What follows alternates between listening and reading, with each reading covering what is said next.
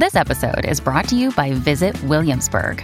In Williamsburg, Virginia, there's never too much of a good thing. Whether you're a foodie, a golfer, a history buff, a shopaholic, an outdoor enthusiast, or a thrill seeker, you'll find what you came for here and more. So ask yourself, what is it you want? Discover Williamsburg and plan your trip at visitwilliamsburg.com. When you need mealtime inspiration, it's worth shopping Kroger, where you'll find over 30,000 mouth-watering choices that excite your inner foodie. And no matter what tasty choice you make, you'll enjoy our everyday low prices, plus extra ways to save, like digital coupons worth over $600 each week. You can also save up to $1 off per gallon at the pump with fuel points. More savings and more inspiring flavors make shopping Kroger worth it every time. Kroger, fresh for everyone. Fuel restrictions apply. This is Optimal Living Daily, episode 1099 on Suffering and Surfing by Dr. Chris Patti. And I'm Justin Malik. Happy Friday and welcome back to Optimal Living Daily, or OLD, where I narrate the best content I can find.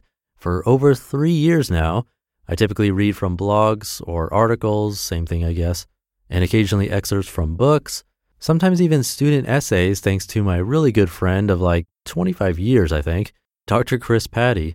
He's brought this podcast into his classroom and asked students to listen and write an essay that would fit what we talk about here, but share stories from their lives. Thought that was amazing. And I've even narrated some of his own work. The first time was in episode 99, exactly 1,000 episodes ago. So I thought I'd share one that I have shared before, but it was years ago, so you might not remember it or haven't heard it yet. It's called On Suffering and Surfing. And some background on him, Dr. Chris J. Patti, PhD, is an assistant professor of communication at Appalachian State University. That's up in the Blue Ridge Mountains of North Carolina. His research highlights human experience through listening to and representing stories of love, loss, and transformation. I keep his contact info handy if you want to reach out to him directly in his essays at oldpodcast.com, linked in this episode's description. I'm sure he'd love to hear from you.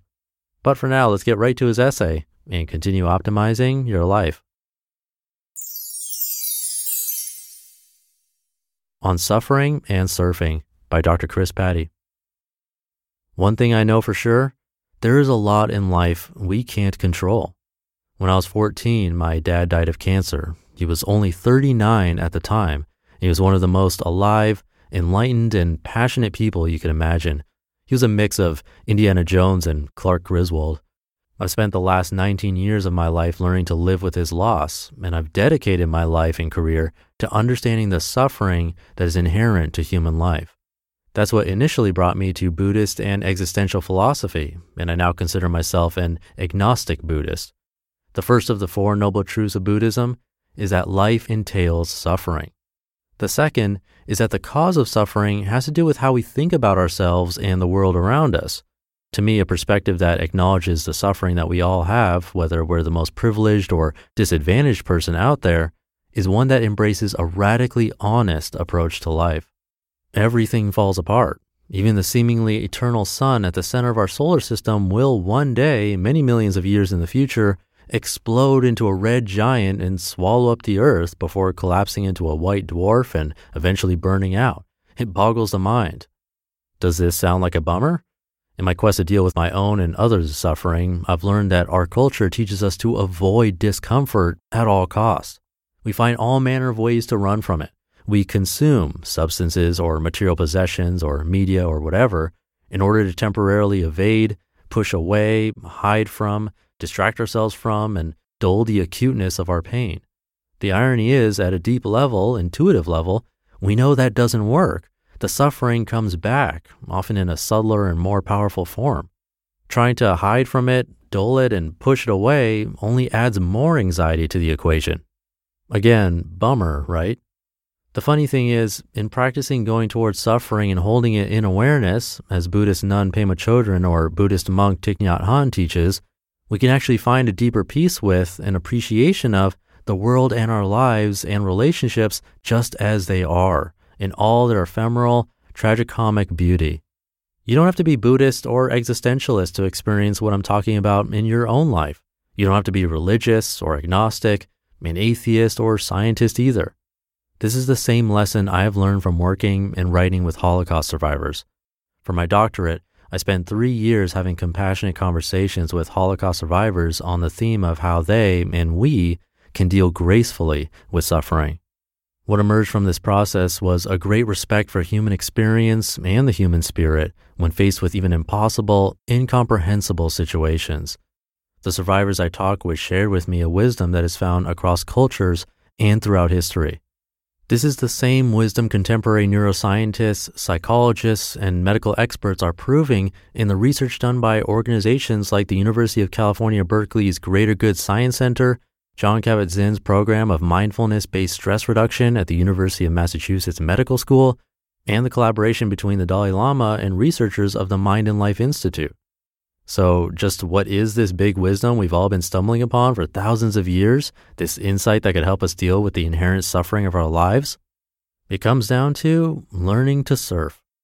Let me explain by sharing a now classic story from a Holocaust survivor you've probably heard of, Viktor Frankl. To me, this story is the heart of his book, Man's Search for Meaning, and it's the best way to explain what I mean.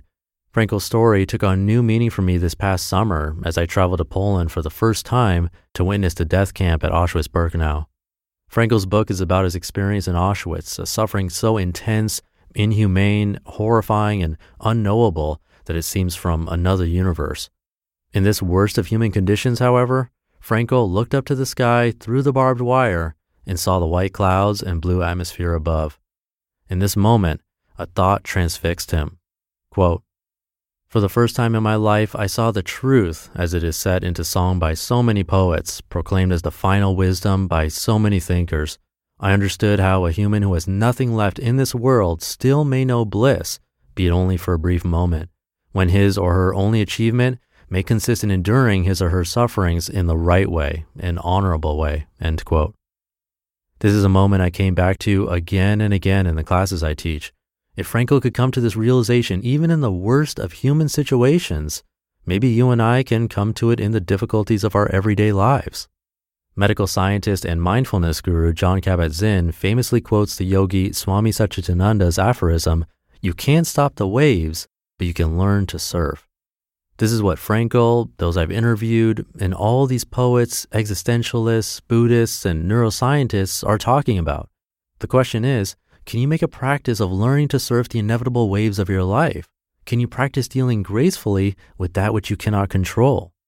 Practicing this highest of human arts, the art of suffering well, is tied to joy and appreciation for our lives and the world around us. Its byproduct is a deep gratitude for this very moment and the possibilities afforded by this present moment, even for those of us struggling with acute difficulties. The best way I've learned to practice surfing the waves of my life is through simple mindfulness meditation, learning to quite literally come back to my senses in the present moment for even a moment. Meditation is tough. Pausing on purpose is a radical act that goes against the grain of our culture and habitual behavior.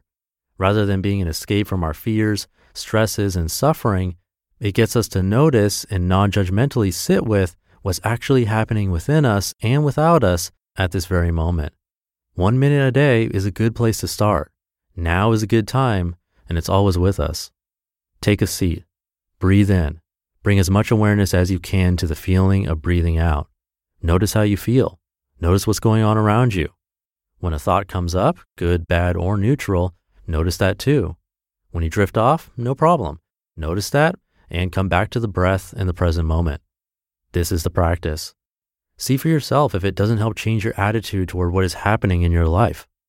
What I know for sure is there are a lot of things we can't control. Existential freedom is realizing that no matter our external circumstances, we can control our attitude toward what is happening. When we do, like Frankl, no one and nothing can mess with us. And that's real freedom.